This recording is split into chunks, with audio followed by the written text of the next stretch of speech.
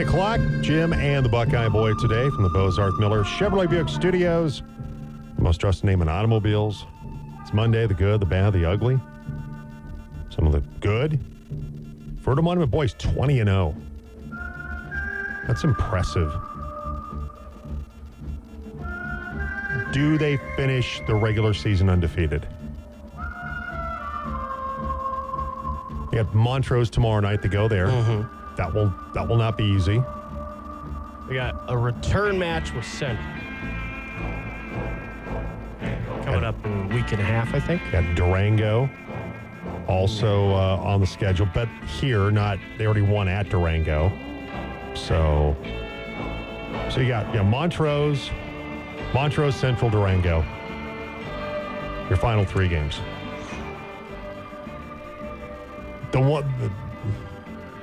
And they got to they have to play at Central. Yeah. My natural reaction for these things is to err on the side of probably not, but I don't really know. Like they were on the doorstep of being got for a time in that game against Central, but by the time the midway through the fourth quarter came around, it was pretty decided that they were going to win that game. It feels like they probably will, but Montrose with Brecken Hutto's been playing really well lately. Caleb Ferguson, you got to go there. Ryan Vohringer's team will be ready to go on the defensive end. And the last time that they played at Fruita, it was a 49-34 game that Wildcats just kind of pulled away in the second half in that one. Yeah, it's like the Central game. Like, you take a look at the box score and you're like, oh, wow, that's pretty. But it was much closer than that for a lot of the game. So you feel like with two road games here, be it just a trip across the valley and not a very long trip down to Montrose, but still, you got to go there, you got to play in their place. Mm-hmm. And they're going to win the league. That's a foregone conclusion. Man, I don't know. Because I don't want to discount what Montrose could do at home or what John Sedanich and his guys could do out at their place coming Central's up on the 13th. Scrappy. Yeah. Central's real scrappy, too. Yeah. If they stay out of foul trouble, they're real scrappy. Yeah.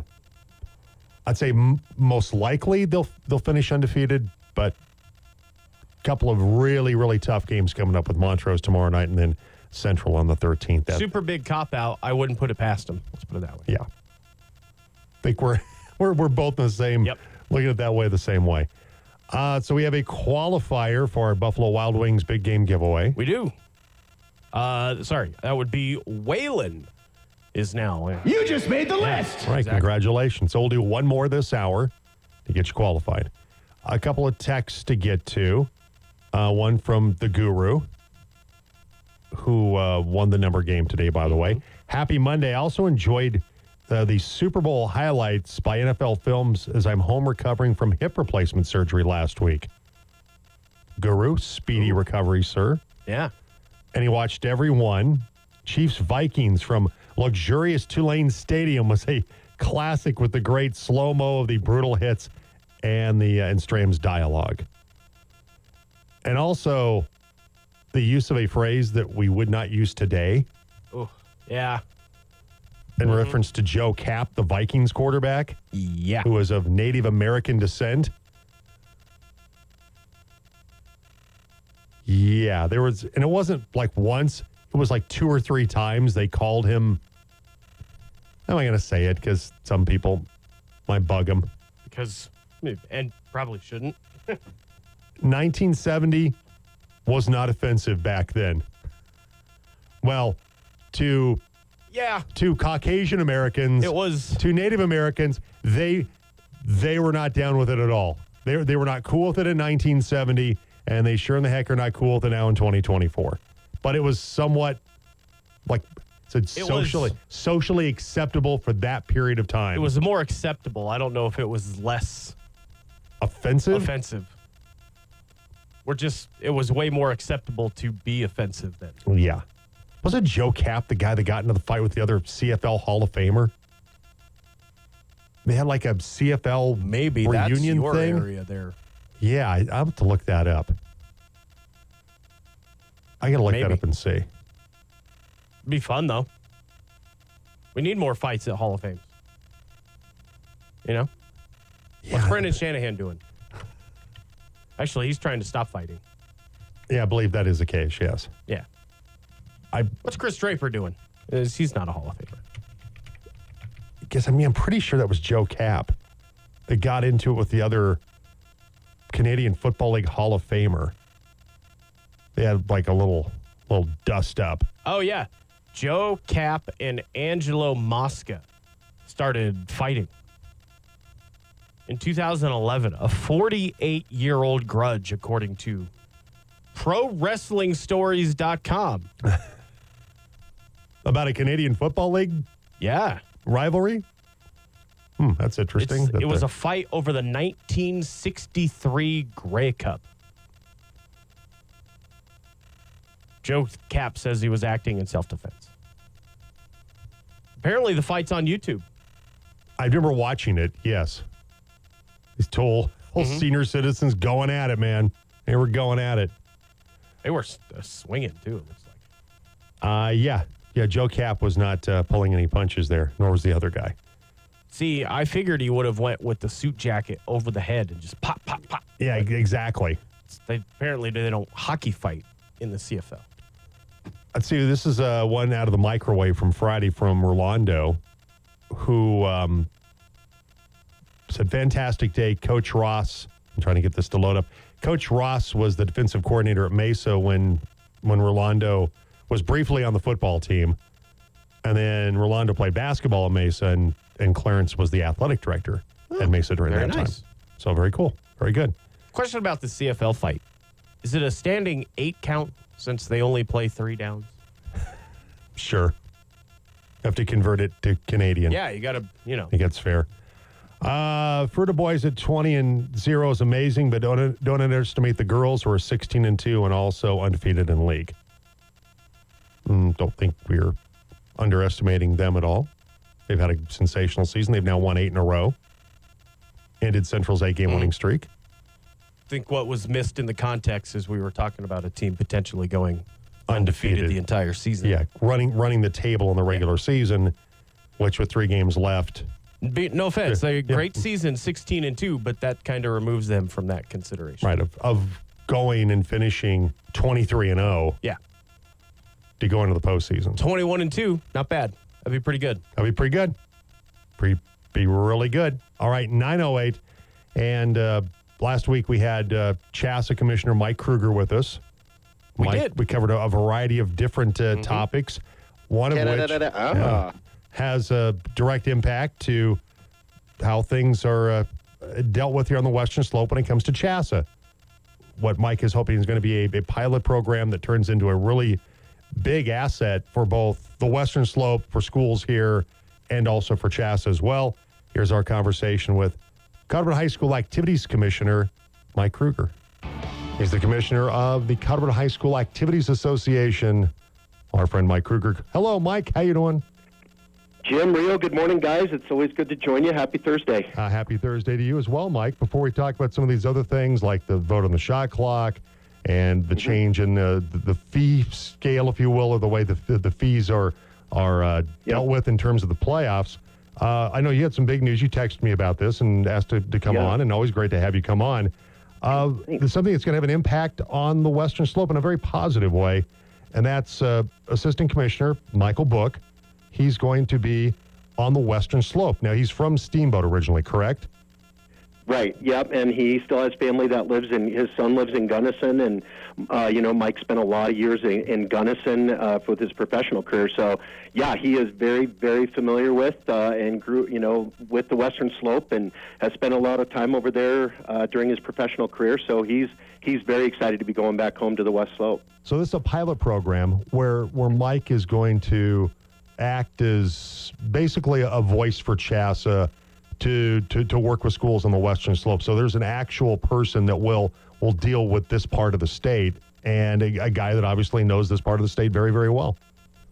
Yeah, I mean, it was something we've been talking about for a number of years. I thought about it years ago when I was at Palisade, and it's a kind of a big switch for us. We've never done that, but the Mike approached me earlier last year, and said, I'm thinking, and when I retire, I'm going to move over to the Western Slope, and we were just having a conversation, and it just kind of morphed into what if that happened earlier, and it's something we've been, I know personally I've been toying with, but we wanted to. It is a fundamental change, and as I brought it, the idea after thinking about it for a while, and talking to Mike, and then I brought it to the staff, and especially Monica, his assistant, and we talked through it for about 6 months and said, what could that look like? What would it entail? And we thought the right decision here was, and give us an opportunity to, as you mentioned, pilot it, see how it does, see if it's effective.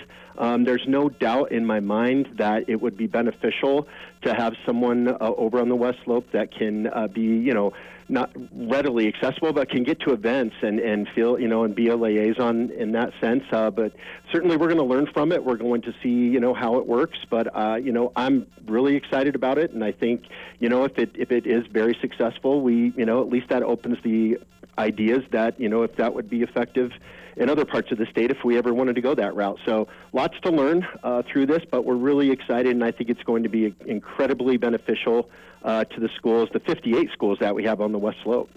Shasta Commissioner Mike Kruger with us today on the Team Sports Network. So will Mike work out of Steamboat? How is that going to work? Where will he be based out of? Yeah, he's actually going to be based out of Grand Junction. Okay. And we are working with Mace County Valley School District 51 and Paul Kane to see if there's some space we could find Mike there. We do want him to have an office, and we want him to have a place that, he can work out of. So Paul has been great. Mace County Valley School District's been great, but we felt that Grand Junction is centrally located. When you think about going south of GJ, or you think of going north from GJ and from Steamboat to Ignacio and North Park to Dove Creek, GJ's kind of Grand Junction falls right in the middle there. So it's a good home base for him, and so he is looking in that area, and so he is going to be based out of GJ. So how soon will Mike Book start working as essentially kind of a Western Slope commissioner, working for you out of here? When does that start, Mike? Yeah, it's going to start sometime this probably late spring, early summer. A part of it has to do with housing for Mike. We're really ready to go at any time. We've been talking about this internally for a while, and the board of directors has known about it and has really been incredibly supportive. We have Heidi Vorringer from Montrose and Ty Gray from Dove Creek on our board, and along with a number of board members that have ties to the Western Slope, but our board as a whole was very supportive, and so we think that any time this spring, it'll depend on when Mike can find housing and as soon as we can get the office space set up, but I wouldn't be surprised if it happened any time from April to June. So. All right. Yeah. Well, I think it's a great idea to have somebody, a voice for Chassa, that's on this side of the hill that can, if there's something that needs to be addressed in Durango or Montrose or here or Craig, that there's that person that can go and represent Chassa and deal with some of the issues that impact high schools, and have that face and that voice with Mike Book representing, of course, you, Mike, and the folks over in Denver. We're talking with Mike Kruger, the commissioner of the Colorado High School Activities Association. The Legislative Council voted on a few things. You're talking about local people. We had Paul Kane on yesterday to talk about this. Paul's the Tournament and Playoff Finance Committee chairperson, and it's a change in how playoff, I guess, monies are utilized, where host schools in the past paid a percentage of their playoff gate revenue to Chassa, and then also a portion to help reimburse visiting teams for traveling. But the new amendment passed a pretty good margin, 56-14, that each member school will pay an annual fee for Chassa based on what that school's basketball classification is. And so they'll be able to keep profits from playoff games. So this is it's an important change. It changes a structure that has been looked at and criticized off and on over the years. Yeah, no doubt, and I have no doubt Paul did a great job of explaining it way better than I can, but I was lucky enough to sit in on those meetings that Paul was leading and our Director of Finance, Sarah Vernon Bruner, was leading, and just to listen to the process. And I'll tell you, you know Paul very well, Jim, and most of your listeners do. He's an incredible leader. He is just a great mind for that, especially when it comes to finances. And, Paul's leadership really led, he really led us through this. And with that being said, I think you're right. It is something that I know even back to the days when I was an AD and a district AD, it was a process that was constantly being brought up is, can we look at this? Can we do something different with it? And it's tedious. There's a lot of work that goes into every school filing forms for every postseason event that they host, getting reimbursements to the other school, and the formulas, figuring out, because the host school still keeps some money, but the other money goes back to the visiting school, and then part of those proceeds coming to our operating expenses as an organization. And so Paul did a great job of leading us through that process and looking at data and comparing data from years past and what that means for CHSAA. And, it's really not going to impact our organization because Paul and the team used averages over the last 5 to 7 years, and so it really doesn't affect us. It really truly is a procedural and process change, and I think the best way to look at it is we are a benefit sharing organization. Every 367 of our schools benefit from the programs that we host, and that we promote. So music, student leadership, including our athletic programs, esports, the whole 9 yards. And but that with that comes cost sharing. So it hasn't been as much of a cost sharing approach, which is going to impact some of our schools differently. And we're looking to see how that impact's going to help them or how it's going to affect them. That could be positive. It could be in some years, a little bit of a downturn. But we definitely are trying to listen to and look at what those impacts might be. But what I am comfortable in saying is this is much more of a membership-focused approach when it comes to tournament and playoff finance. And I know for a fact that our host schools are definitely going to benefit in the sense that they will be keeping more of the money that they bring in.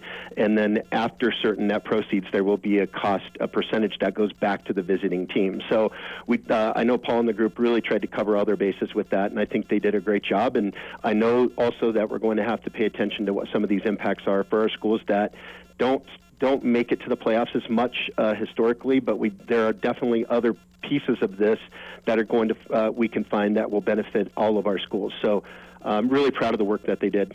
Yeah, the two districts that really opposed it, Denver Public Schools, Aurora Public Schools, and part of what, and Paul and I talked about this a little bit, and Paul relayed some of this information to us, was their concern that they don't have teams make the playoffs often enough. There's already the annual membership dues, the fee per each sport activity, and then you'll have this fee also that goes on top of that they feel like, well, we don't have teams that make the playoffs, so this seems like an unfair thing for us to have to pay. Which I find that curious that you, I don't know, as if I'm a coach in one of those two districts, I feel like, you don't feel like we have teams capable of competing and making the playoffs? And I get it. Historically, there's, some of those numbers back up what they're saying, but it just seems like an odd thing to bring up that, well, we don't have teams that are competitive, are going to be playoff teams, so why should we have to pay this?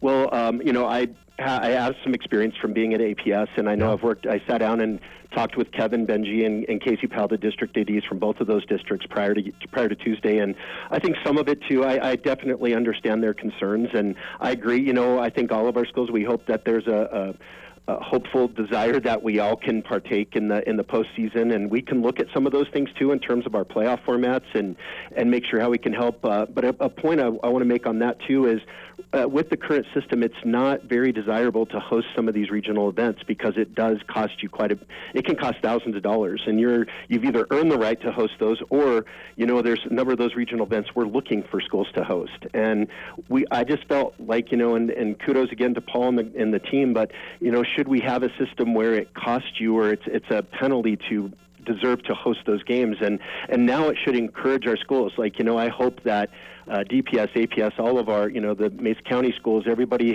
has a stronger desire to step in and say, hey, I'll host this wrestling regional because it's not going to end up costing me thousands of dollars. I can now make money, and I benefit from hosting, and I can pay my workers, pay the security upgrades, pay the facility fees, and hopefully at the same time give some money back to the visiting schools. The thing that is, that we heard from a number of our schools too is, it's nice, you can budget for a fee where you can say, here's what we're going to send to our membership organization, but after that, we keep everything, and we keep all the money that's coming in, and it can help offset those costs. And that to me seemed like I think it is a different fundamental approach, but I think it is membership focused, and we will certainly work with all of our schools, not just APS and DPS, to address some of those impacts. And I know Paul and the group will continue to evaluate those impacts, and we'll see where we can continue to support and keep money in our schools. And just for transparency for the people that are listening, what this is going to cost as far as the playoff fee, if you will. 1A schools, and correct me if I'm wrong on this, Mike, this comes from the Denver Post. 1A schools will pay $600 on top of the membership fee and the per sport fee. 2A's $800, 3A's $1,000, 4A's $1,400, 5A's $1,900, and 6A is $2,600. Those are all correct. Okay. Yeah. So, and that's a one-time annual fee. So, 1A school, pays $600, and that's it for the year. And then any money they make after that, or a 2A school, to say $800, they keep everything after that. So, no additional monies come into the membership organization. It just seems like it is a real positive change in regard to schools being able to make money. And Paul talked about, times sending money over to Chas in the past after football playoff games, and a big chunk of change that left District 51, and now and other school districts have had to deal with that as well. So I think it's a really positive change what they approved yesterday or the other day with the Legislative Council. Mike Kruger, Chassa Commissioner, with us today. And then, Mike, we'll wrap it up with the vote by the Legislative Council on the shot clock. There was some negotiating and things, that went on there, but ultimately the Legislative Council voted against the shot clock when we had Paul on with us. He said, yeah, it's dead for now, but kind of like Jason, or no offense, Freddy Krueger, that keeps coming back. He thinks it'll probably come back at some point. I anticipate that, yes, as well. I think the neat thing you said, there was some really good debate on it, which I absolutely love. We sometimes in the past few years, we'd come to Legislative Council and everybody kind of knew how they were going to vote on something, and there wasn't a lot of debate, where years ago we used to have quite a bit of debate on things. And I think it's good because it means we're probably doing a good job of communicating things out, and leagues and our member schools know where they fall on things. But I really enjoyed the debate. I really liked the fact that there was contentious discussion, and said, hey, that's the way our membership works, right? We're a membership-driven organization.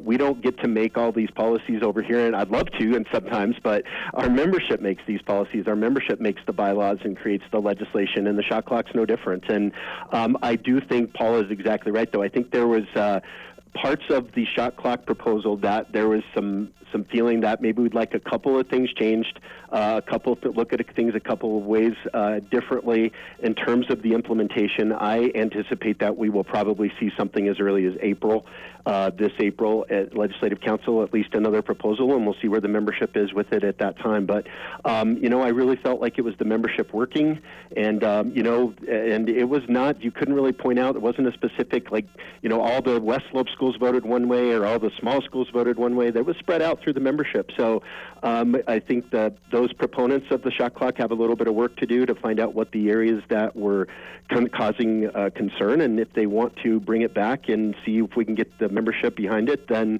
we'll do that. But I really thought it was very evidenced of the fact that we're a membership-driven organization, and the membership just wasn't ready Tuesday or right now to implement the shot clock the way it was being proposed. So when Paul joined us yesterday, we talked about this, and I said, are we trying to address a problem that doesn't really exist? And yeah. Paul, I think, tends to feel that way, that it's yeah. not teams are not holding the ball four corner for 3 minutes and things like that on any kind of regular basis. I know you and I, when we saw each other recently, I don't know if I should share this, but you seem to kind of echo, you did the old basketball coach at UR, you did a little scouting, you went to some games and charted some possessions. And Mike, you tend to feel that maybe this isn't really a problem that needs to be solved? Well, I think I look at it a little bit more like, what's the impact going to be? And so last year during the state basketball tournament, I did spend a couple games, and you're right, the old basketball coach in me, but I charted the number of possessions that actually went over 30 seconds, not even 35, and they were very limited, if any, in a less than, I'd say in some games, less than 5 possessions. And in some games, almost none that went over 30 seconds. And the state of play these days isn't like the days when you're talking to a guy that used to run the Princeton offense and slow it down because we couldn't, we were always running up against those big guys from Junction and Fruita and Central. So we used that as a strategy, to try to keep the game close. But, my feeling is I don't necessarily have super strong feelings one way or another on the implementation. I just feel like what I do want to ask, what is the impact going to be on the game? And I think there are scenarios where we've seen a game here or there where somebody pulls it out and goes 4 corners to try to slow the game down, especially toward the end of the half or end of the game. And that's a strategy that can be employed. As far as a huge impact on the game itself, I'm not quite in that boat yet to think that it's going to be so impactful that it's going to have these great impacts and it's going to make a huge difference. But at the same time, I know there's a strong component that says this is where the game is today, and Colorado's starting to become one of the few states that doesn't have it, and there's some big reasons why they do want to adopt it. So I think it's a matter of looking at it from impact, and then when you're a school that maybe is you operating on tighter budgets, you have to weigh that into what's the benefit and what is the impact as opposed to what it's going to cost us. And I think that's where the state got a little, the membership got a little bit of pushback, was thinking about that. Is it worth the cost that it's going to be to put it in our gyms? But it'll be interesting to see where we go from here and where the membership goes on it. And but I expect we'll be talking about it. And many people made comments a little bit, saying, "Oh, great, we get to talk about shot clock for the next 4 months again." But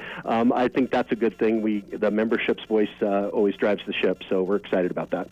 All right, CHSAA Commissioner Mike Krueger joined us last week on the Jim Davis Show. Always appreciate catching up with Mike and the latest on CHSAA. All right, 9:27. We'll take a break. We'll come back. Some 4-down territory in this day in sports history. That's on the way next. But before we do that, we should get our final qualifier for today. Oh, yeah. For a Buffalo Wild Wings big game giveaway. What is that? All right, so we'll take the 5th texter. Please put your first name, your last name, and B-dubs on your text. And once again, you get qualified. We'll pick the winner coming up Thursday morning to start out the show. And it's a table for 6 at Buffalo Wild Wings, along with 50 wings for Sunday's big game, which you can hear right here on the team. Coverage starts at noon between the 49ers and the Chiefs. So 5th texter right now, and if you've already qualified, you can only qualify once, so keep that in mind. So if you're already qualified, don't text in. But otherwise, text in right now on the team line, 970-242-1340. They need a wake-up call. Call or text the Jim Davis Show on the Chick-fil-A team line, 970-242-1340.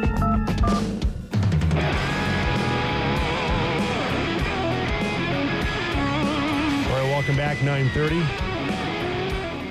Jim along with the Buckeye Boy. It's Monday, the good, the bad, the ugly. Send it our way on the team line, 970-242-1340. Also, you can text in for a Buffalo Wild Wings big game giveaway. Table for 6 and 50 wings for the big game out at Buffalo Wild Wings coming up this Sunday. So still have time to text in for that. All right, let's hop into 4-down territory. We're into 4-down territory on the Jim Davis Show on the team. All right, start things out with first down. Bill Belichick takes out a full-page ad in the Boston Globe to print a thank you message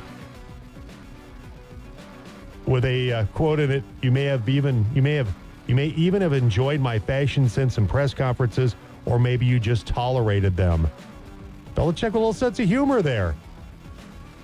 A little bit, yeah. It's pretty good. I do find it ironic that one of the oldest coaches in the NFL uses the dying medium of the newspaper to say goodbye.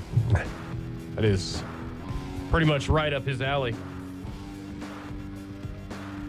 Well, there were some thoughts about stone tablets, perhaps, but it seemed like couldn't find his chisel and hammer to build the newspaper. It's the new thing the kids are really into. So he thought he would put it out in the Boston Globe. But yeah, I think that's pretty funny about the fashion sense in the press conferences. Okay, second down. This is connected, Bill Belichick, to his buddy Nick Saban. Oh, okay. Because The two co-hosts of the Grumpcast, right? Exactly. So Kirby Smart, of course, his history with Saban goes back a ways. That some of you, now that Saban's retired, some of his former assistants, including Kirby Smart, recently talked to ESPN's Chris Lowe and Harry Lyles Jr., not Harry Styles, Harry Lyles Jr., maybe Harry Styles is there, I don't know. But anyway, about some of their best memories involving Nick Saban. And Smart talked about his first ever interview with Saban during Saban's final year or so at LSU before he went on, of course, to coach with the Dolphins and then went to go to Alabama. But Smart was a grad assistant at Florida State. He was in an interview for the position of LSU defensive backs coach in early 2004. So he got on Saban's radar thanks to a recommendation from LSU's then defensive coordinator Will Muschamp, who was also a friend of Kirby Smart's. So Lance Thompson was a departing LSU staff member at that time, told Smart in passing before the interview, working for Nick is like dog years. Every year feels like 7.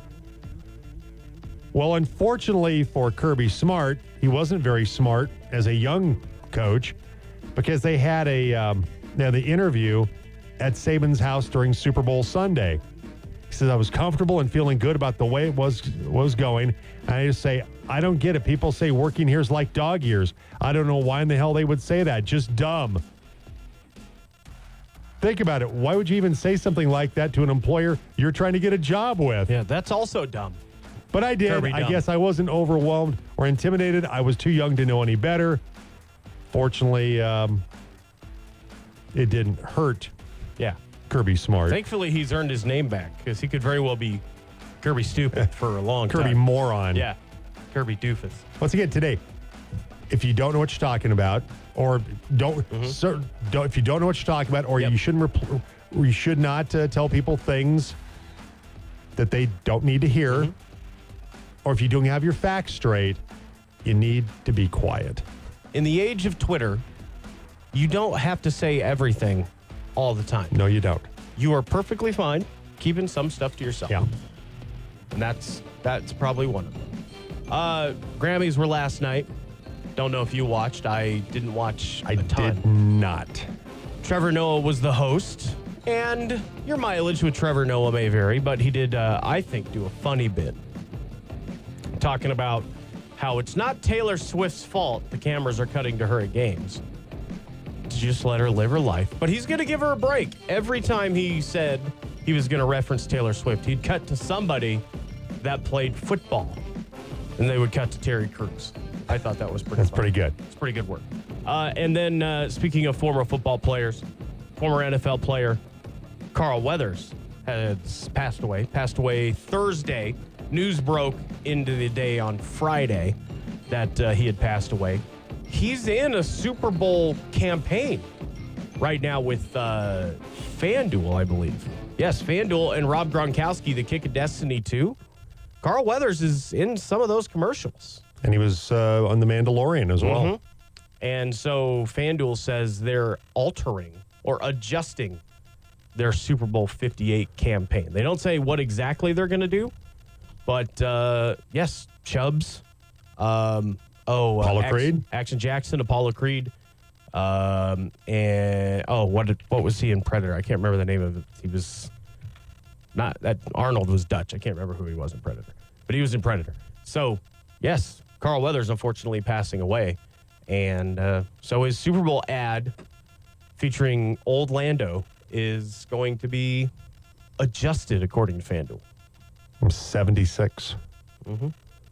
He was in Arrested Development as the acting coach. Remember that? That's right. Yep. Did Combat Carl in Toy Story 4, did the voice for that character. And played for the Raiders as well. Played in the Canadian Football League, too. Yeah. But who can forget him, though, as Apollo Creed or Chubbs. Dylan. He was Dylan in Predator. And as Chubbs, he was a star on the tour. Yeah. Before he lost his hand in the alligator attack. That was a great role. He was hilarious in It's that. fantastic. Of course, Apollo Creed goes from Rocky villain to Rocky's best buddy. Mm-hmm. And then, of course, Rocky has to go avenge his friend's death. Yeah. Sylvester Stallone broken up pretty bad. Yeah. Saw video. You looked pretty shaken up. Yeah. But Carl Weathers, super talented guy. Mm-hmm. range. Funny guy when he was in those roles and could do the dramatic stuff, obviously, really, really well. All right, 9:37, and it's time for this day in sports history. That's the story of the greatest sport moment in all of history. It's time to take a trip back in time. It's this day in sports history. All right, go back to 1919. Charges against Cincinnati's Hal Chase of throwing games and betting against his team are dismissed by National League President John Heidler. 2 weeks later, Chase is traded to the Giants. On this day, 1948, after landing the first double axel in Olympic competition, Dick Button becomes the first American to win Olympic gold in figure skating. Gretchen Fraser becomes the first U.S. women Olympic slalom champion in 1948. 1960, Bill Russell grabs 51 rebounds in the Boston Celtics 124-100 win over the Syracuse Nationals. Russell's the first player in NBA history to pull in 50 or more rebounds. Didn't you just box the guy out? Kidding. Apparently- It's Bill Russell. Few guys had better instincts and knowing the trajectory of shots and how the ball was going to come off the rim. Big and being able- geometry guy, Bill Russell. Bill Russell. And an incredible human being and humanitarian and super good guy and talented human being as well. Real tall. Real tall. It's 1972. Bob Douglas is the first black elected to the Basketball Hall of Fame, known as the father of black professional baseball. Douglas owned and coached the New York Renaissance from 1922 to 1949. Also on this day, 1990, Notre Dame bucks the College Football Association, becomes the first college to sell its home games to a major network, agreeing to a 5-year deal with NBC beginning in 1991, a deal that continues until this day. And then 2003, Bob Knight wins his 800th game, becoming the fourth Division I men's coach to reach the mark and guiding Texas Tech past Nebraska 75-41. He nearly had a double-double, too. It was 2 chokes and 1 chair shot. It's just so close. So close. So man. close. Could have been what a milestone day. What a trip had, or push had counted? I don't know. Yeah, he only had 5, though. I mean, Yeah. so It's true. he's well down the ways there. 2005, Steve Young and Dan Marino are elected to the Pro Football Hall of Fame. Senior committee nominees are Benny Friedman and Fritz Pollard. They're also elected as well. Steve Young can't even go into the Hall of Fame by himself. He's got to have Dan Marino go with him. Come like- on, buddy. I'll Backs up Joe Montana for how many years of his prime? And then I'm into the Hall of Fame. Here's Dan Marino. No. Oh, come on. You kind of have to wonder what would have happened for Steve Young if he wouldn't have went to the USFL, if he wouldn't have gone to the Buccaneers and they weren't very good, of what that would have looked like if he could have gone to a team or he could have played and started. So they would have believed in his skill set, that he was more than just a mobile quarterback. Niners eventually, obviously, bought into that when he replaced Joe Montana, but that's a career that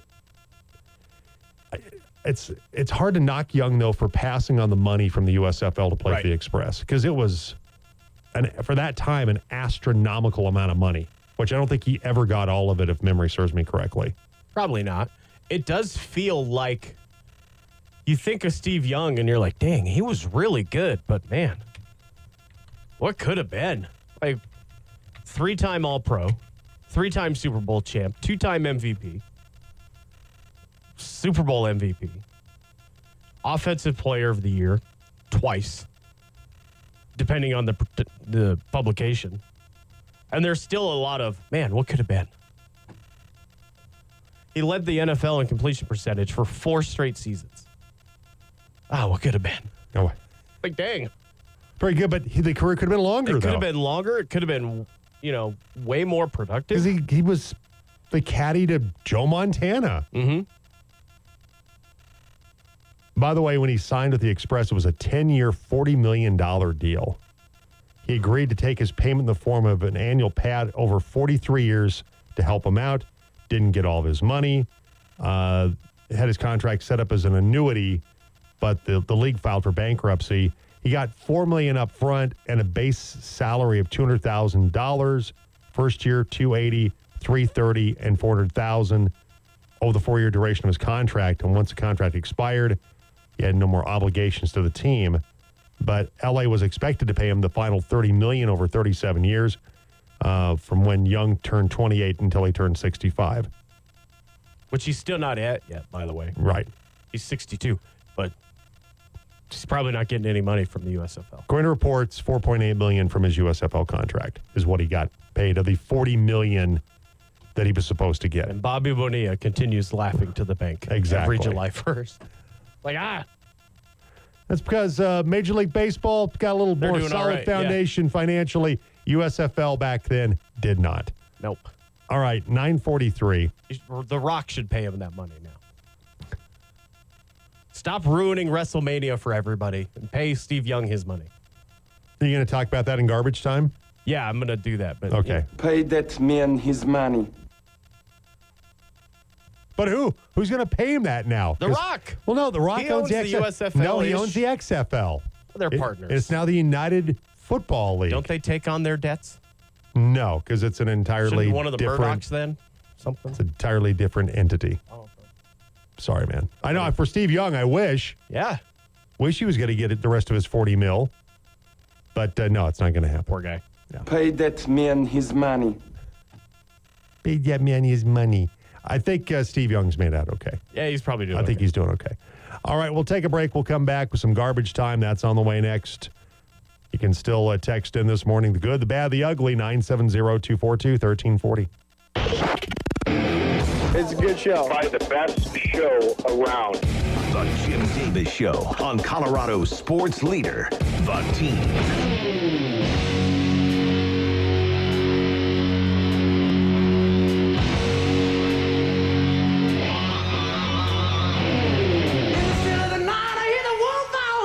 $947. Jim along with the Buckeye Boy today. And David Coverdale. Yes, making an appearance. Thanks, Dave. Thanks, Dave. Thanks for stopping by. Sorry they didn't win a Grammy last night. Oh, that's right. They didn't get nominated for a Grammy last night. Why Whitesnake. not? I know. I know. I Did you know. see the thing where he wants to bring back old Whitesnake members for a farewell album? I had not heard that. That'd be cool, Yeah. though. That'd be pretty neat. I don't know how many guys that would include. That's a Probably lot. 20 or 30 guys. It's like Deep Purple-ish. So Wonder like where what, he got that idea. Mickey Moody, that was guitarist. Mm-hmm. He passed away, but yeah, Yeah, he's probably not going to be. yeah. But yeah, they could. That'd be kind of cool if they did that. Yeah. Nice 1, little 2, farewell. 3, 4, 5, 6. There's a lot of guys. There's a lot of guys. 10, 11, 12, 13, 14, 15, 16, 17. It's like 35 guys. I forgot Vivian Campbell was in Whitesnake. So was Steve Vai, Rudy Sarzo. Yeah. Rudy Sarzo was in Whitesnake about 5 minutes longer than I was, though. Yeah, it was not a long tour of duty. Uh-uh. And then some of the Ian guys Pace. from Deep Purple, yeah, like Ian Pace, because he was the front man at one point. Yeah. Coverdale was of Deep Purple. Yeah, that'd be kind of cool. Hopefully they do that. Don't know if they get nominated for a Grammy, but hey, you never know. No. All right, let's open up the lid and hop in. It's garbage time. We're taking out the trash. It's garbage time on the Jim Davis Show on The Team.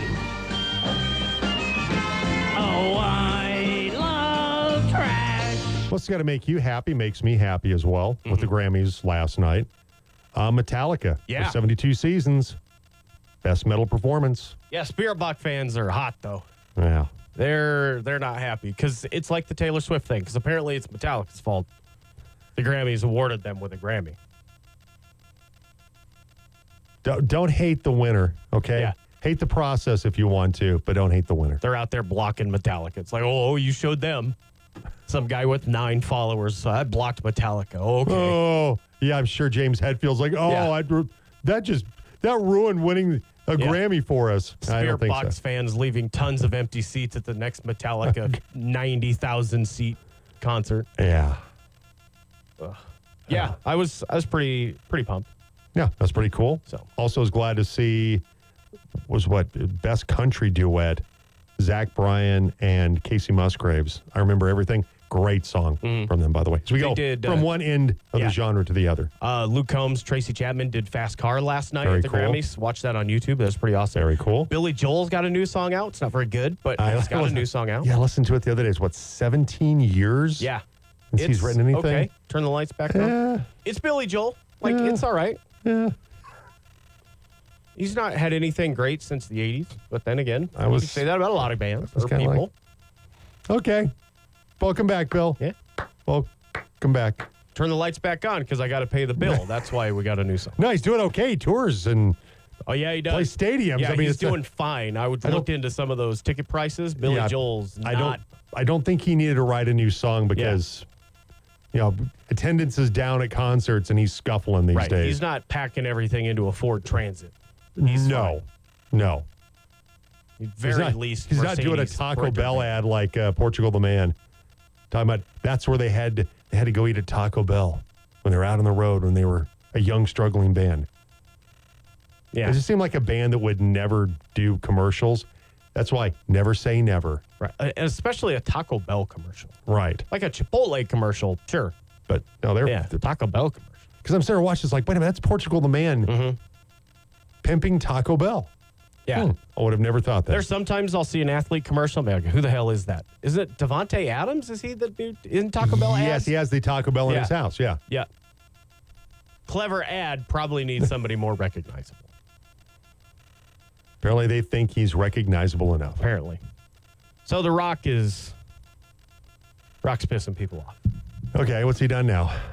Well, so in the wake of the whole Vince McMahon thing, which is gross, The Rock was appointed to the board of TKO, the Endeavor project with UFC and WWE. Well, now Rock is also, if you listen to reports of people in the know, put himself in the main event as WrestleMania. There's a storyline going on. It's about 5 years long now. Roman Reigns, who's The Rock's cousin-ish, something. I don't know. It's Samoan family tree. It's really Something like convoluted. that, yeah. He's held the belt for close to 1,000 days, maybe more, maybe close to 1,300. And it's been building up this story with Cody Rhodes for 2 years now, since Cody's come back to the WWE. Now The Rock is going to insert himself into the main event and take Cody Rhodes' spot against Roman Reigns. And also reports are Rocky is politicking to win the match and pay off this long-term story that they've been telling for close to 5 years with a guy who's not been there except for the last 3 months. Okay. Perfect. And maybe the guy that's in charge of creative got either told this was happening or didn't know in the first place. Yeah. A lot of fun. It's been an interesting What do you mean? week and a half. There's drama. There's yeah. actual drama in the WWE. What do you know? Yep. Rock looking out for Rock. It's usually how it works. Well, It's a mess like I for said- those in the know. well, and like the I said, fans. maybe he has to pay out the Steve Young $40 Maybe, million. yeah. Maybe that's the reason why. Maybe he actually is on the hook for that. But it has been a total poop show the last week and a half now. Started with Vince McMahon and that lawsuit, and brother, he's going down hard at some point. The guy that's accused with him is like, I'm a victim too. It's like, shut up. Shut up, James Laurinaitis' uncle. All right, this is just me because it's a sport that I really love, and so bear with me, okay? We did wrestling. We're good. We seldom talk about this, but there was the Detroit Supercross this past weekend, Ford Field, where for the first time in the history of the legendary British Triumph motorcycle brand, they had a dirt bike competing in a Supercross. They've never made a dirt bike. They've always been a street bike company. Not too bad. First time out of the gate, Jalek Sowell finished 6th on a Triumph in the 250 class. Their first run, they'd rolled it out there. and finished 6th. Not too Nice. bad. And they're sweet-looking bikes, too. And that stuff is something I get geeked up about. I mean, that's a brand that if you love street bikes, you know it very, very well. But they've never been known for, they've never made dirt bikes, really. You know, some scrambler kind of adventure-type bikes, but not a full-on dirt bike. Well, first time out of the gate, not too bad. Great. Get a Turns sixth out, place. know what they're doing. 6th place finish. Yeah, there we go. And there's a nugget of something for you from wrestling and Supercross today from our show. Back to you tomorrow morning at 7.